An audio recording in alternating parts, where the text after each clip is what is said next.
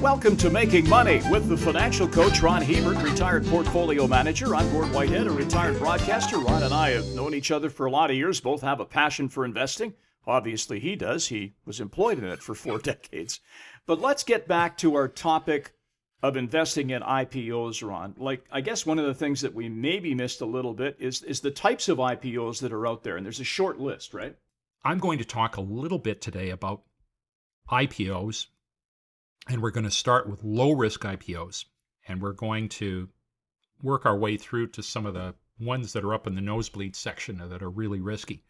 The lowest risk ones are generally government organizations that are sold to investors. And names like TELUS, Canadian National Railway, Ontario Hydro, which is Hydro One, those are names that have come to mind. And over time, they've done very well. And if you're living in a province where government owns something and is going to spin off their telecommunications services, or they've owned a pipeline, or they've owned some kind of public asset and they're spinning it off and privatizing it, these are the lowest risk assets you can buy that are IPOs. Why? Well, it's because governments like to get reelected. And so if they price it too high, they're going to have a lot of mad voters on their hands. If they price it low and the shares go up, got a lot of happy voters. Oh, you got a lot of happy voters that have made money. So if you get a chance to buy a government spinoff and you can get some of the new issue, I highly recommend them, because in most cases you're going to do extremely well. So would that have been the case back in the days of Alberta government telephones becoming TELUS? Absolutely. That was, if you look at that issue back then and where it is now, it's gone up many multiples of times. Yeah, I know TELUS stock is split on several occasions. Yeah, split again, and they've raised their dividend year after year after year. So that would have been a great choice. Canadian National Railway has been another phenomenal choice. It's raised its dividend every year since the public offering in the late 90s, and the stock continually goes to higher levels. So there's not a lot of opportunities in this sector. Generally, you don't see one every year, maybe every 3 or 4 years. But if you have the opportunity to participate in one, open your wallet. Okay, the next one is publicly traded companies that are spun off from the parent company. Now, a parent company can either take shares and issue them to the public, so they spin off that division by doing a public share offering, or they can just have what's called a spin-off, where existing shareholders of, for example, United Technologies spun off Otis Elevator and Carrier Air Conditioning. And these are 2 separate standalone companies now that used to be under United Technologies umbrella. So either way, if the shares are spun off, so that if you had 1 share of United Technologies, you might get 0.3 shares of Carrier Elevator and 0.2 or 0.3 of Otis.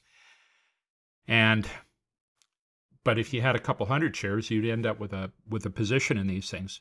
Generally, if you go back and look at the history, companies that get spun off because management doesn't have the time to devote to a smaller division, historically, those have done very, very well. So there's something to keep your eye on, because management only has so much time. And it used to be everybody wanted to be a conglomerate. They wanted to have retail. They wanted to have soup to nuts. Soup to nuts. They wanted to be like your typical grocery store. But they found out that if you specialize, if you focus on your strength, what you're good at, and focus your management attention on that, you're going to do a lot better. So companies that had a hodgepodge of assets now are starting to spin them out.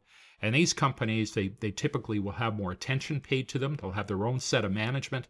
And often they can do quite well if they're will help you determine that with the checklist we're going to be talking about here in a minute or two.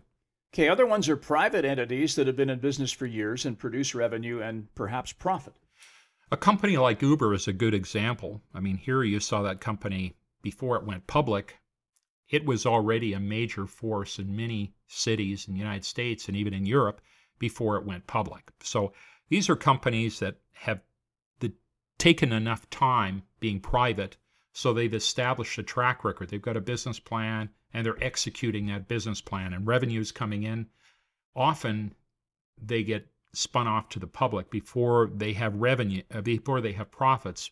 But generally, they get spun off when they're pretty close to the point where they can actually create a profit, and they can investors are able to connect the dots to see that at the rate they're going in a year or two, or maybe even 3 years, they'll be profitable. Okay, and the last one on this is concept stocks. Now, this is one that it's an idea somebody has. You made an analogy to me. You and I were going to open up our own company. We came up with an idea. Yeah, and that's really what it is. It's an idea, right? Yeah, it doesn't usually have any revenue or sales. Medical startups are good examples of concept stocks. You and I decide that we found a compound and we think that it's the next big thing for cancer. So we raise some money, we hire a lab, we hire technicians, we get lots of equipment, we get funding from the government, and we go ahead and we start doing years of research. Well, it might be 8-10 years worth of research before we finally prove whether it works or not. So concept stocks generally are early in their career. They're an idea that might work and it might not. So caution is rule one here. So that's one of the questions. Let's talk about this checklist that you've put together, that you really have to show some discipline here. And just rounding up, the first thing on your checklist is go back and look at the types. And the risk profile increases the further down on that types list that you go. So government spin-offs are generally the lowest risk. The highest risk are the concept stocks. But getting to questions you need to ask. The first question is, have the previous owners loaded the company with debt and then extracted the cash for their own use? Often you'll see this with publicly traded companies where management has gotten way, way, way too aggressive. They've taken on too much debt, and then the bankers have come in and said, you're going to have to cut your debt. So they look around and they say, oh, we've got this little company here. We'll sell it. But in the meantime, they transfer debt from the parent company to this little company they're going to spin off, and they just load the thing with debt. So you want to be very careful, because often new issues come out when markets are hot. But usually what happens after a hot market, markets move in cycles, is typically from the top, usually markets go down. So if a company's been laden with debt, lots of debt, when markets are high and then markets slide and revenue dries up, often they don't have the revenue and the earnings to support that debt when things get bad. So make sure that when you're looking at a company, if it has been loaded with debt and it looks like the company can support that debt even in a bad market, well, then go ahead and buy it. But if it's laden with debt and you're going, this thing isn't going to survive the next bear market, then move on. Are the previous owners maintaining an equity interest or on the new entity, or are they taking the money and getting out of Dodge? There you want to be careful.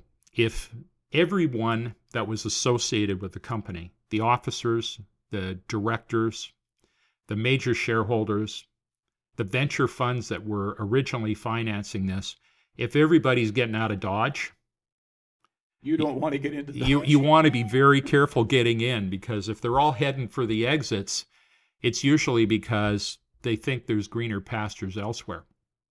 Not all the time, but if everyone is leaving, or most people are leaving, I'd be cautious. Obviously, if they're going public and they want to create some liquidity for their shareholders and for the venture capital people that were originally there, but they're keeping a position, and that's one thing. But everybody running for the exits is another. Generally, with these companies, they've got a handcuff rule where you can't sell your stock within a specific period of time.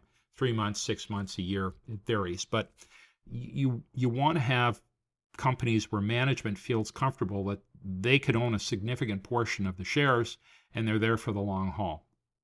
Okay. Number 3, are the previous owners raising money to invest in the business, or are they just pulling their equity out?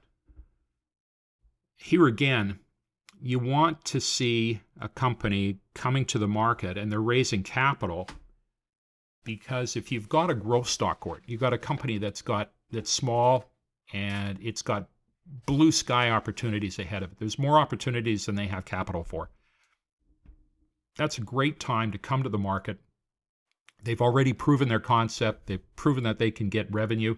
But here again, they have a small sliver of the market. They're overwhelmingly successful in what they do, and they want to expand that market share. How do you do that?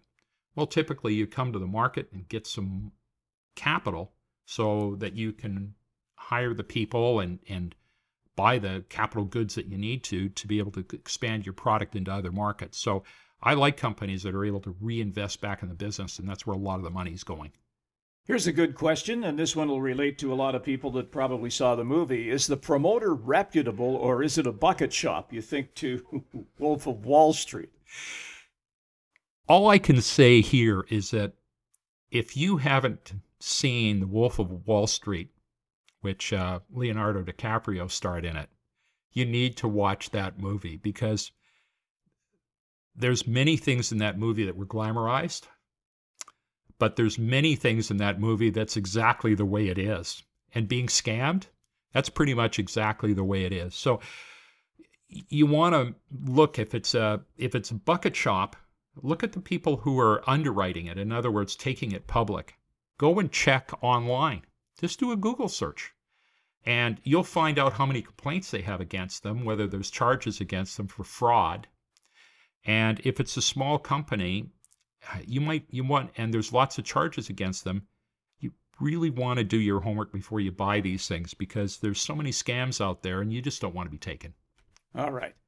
Are the company's senior officers and directors reputable? Again, this is as simple as doing a Google search, typing in a name and finding out about their background, right? If you find a lot of officers and directors have a rap sheet. Or a mugshot. A mugshot. Yeah. And this sounds hilarious, but there's enough small companies that do IPOs that management just is not very good. Management has had, you'll see someone who's bounced from company to company to company, and it's just been a disaster everywhere he goes. And some people are just so incredible at marketing. I've seen people that have ruined 3 companies in a row, and they come back for a 4th one, and people pile in, and they haven't even bothered doing their homework. So check it out. Check out to make sure that, just Google the guy's name. Go to LinkedIn, go to Facebook, even if you just type in a name. If there's a problem, that's one good thing about the internet. You find out really quickly the quality of the people. And obviously it works the other way. If you've got senior officers or directors that are just a who's who, they've got tremendous amount of experience and tremendous amount of success behind them. That's the one you want to be with, right? Yeah, exactly. Do you have to ask yourself, how do you determine, like the question here is, what is the company's growth potential? So I guess you'd have to look at the sector and determine how much competition is in there. Is this somebody with a new innovative concept that could really knock the doors down? Is that the way you have to formulate that? I think part of it is going back and just looking and seeing, does the company have goods and services that are currently producing revenue and profits? So the longer a company's been around and the more track record it's been able to develop, the less risk you're taking on. So your growth potential is going to be partly determined by looking into the past and saying, well, look, over the last 2 years, they've grown sales by 30 or 40% a year. And with the volume, it looks like they're going to be able to cut back their costs. So part of it is looking into the past, also just looking at the sector. If there's 20 or 30 other companies that are already doing this and they're having to discount prices because there's less opportunity, there's more supply than there is demand, that's a key factor. So look at the supply demand. If it's blue sky, if they're in a unique niche and there's currently no competition, and maybe the competition isn't going to arrive for 3 or 4 or 5 years, then you've got lots of runway to make money on these things. How are the shares being priced in comparison to the underlying fundamentals? This is where you got to get the math working for you. You have to get the math working for you. I saw a new issue I was looking at 2 days ago, and the share price, if you multiply the share price times the number of shares they issued, and you came out with total shares outstanding, so the number of shares out there times the price, and then you looked at the total opportunity available. In other words, if everything was perfect, how big is the market? I saw some shares where the value of the company was twice as big as the market that they were going into. Twice as big. That doesn't make a lot of sense. As total sales that they could possibly get. So here again, I mean, those shares took off. I think they went up by 60 or 70%. So you've just got to be careful. You've got to analyze the market. And generally, if you're getting a prospectus, there'll be some opportunities, or if you go online and look, you'll see growth projections for a sector, and especially if you can find independent ones in trade journals or science journals, that'll help you determine how big that market is and how much growth potential there is. Okay, here's another one. Are the shares being offered to the public when the markets or sector the company operates in are at all-time highs? Is that might ring an alarm bell, mightn't it? It should ring an alarm bell, but it's like going out and buying property in downtown Vancouver right now, or in the last year. Well, Vancouver property is kind of flatlined, and Vancouver property has gone up so much. Do you want to pour a huge amount of money into a property, what could be the peak of the market? And the same thing holds true with stocks. If you've seen the market go crazy and it's gone beyond fundamentals, so in other words, what would you realistically pay if you were going to buy the whole company in this sector? And it might be, look at some of the private companies that are for sale. Go to the Chamber of Commerce. They'll give you a list of companies that are for sale. And if you wanted to buy the whole thing, what would you pay? Many of these new issues, because they've been hyped up so much and the market is so overvalued, that they're coming out with prices that are so high that it will never justify the underlying fundamentals of the actual business. So you want to look carefully and see whether, if you're buying into a bubble, just be cautious. Okay, final one here is, does this offering have institutional interest? If the big guys are absent, retail investors should probably stay absent as well.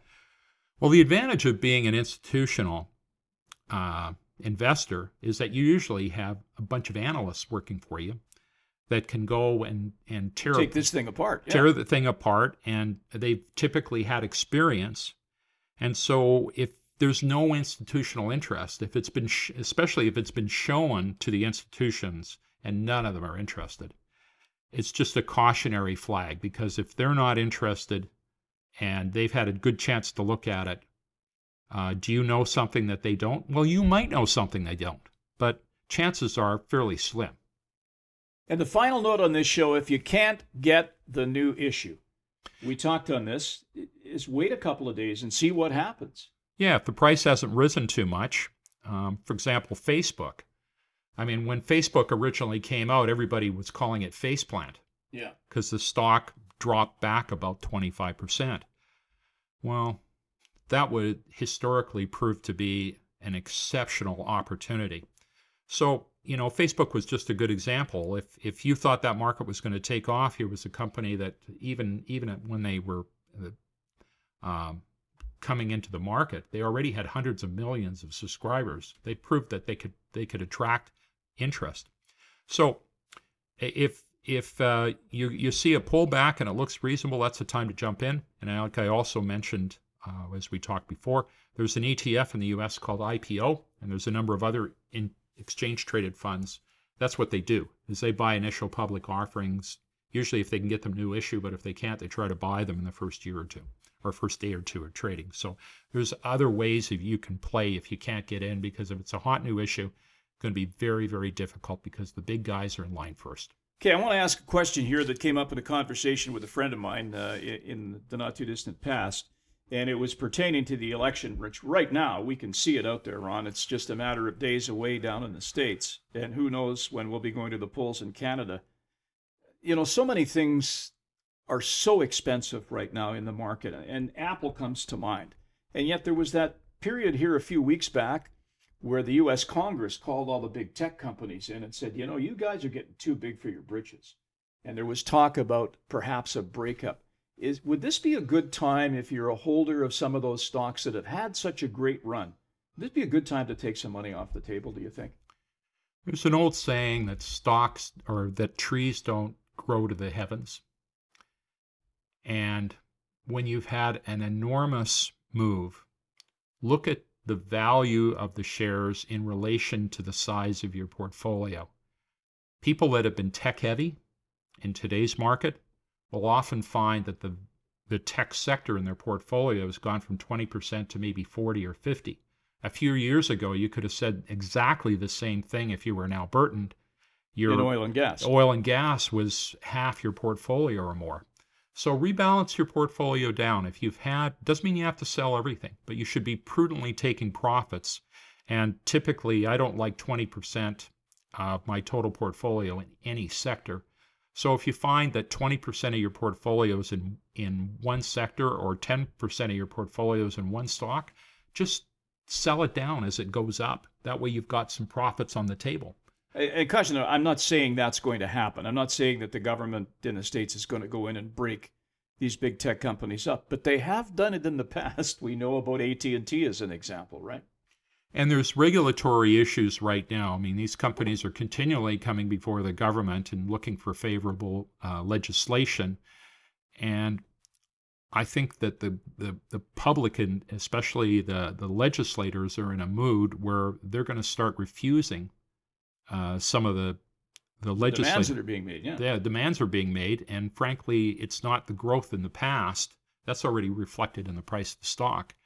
And in many of these stocks, 5 or 10 years of really robust growth is already built into the current price.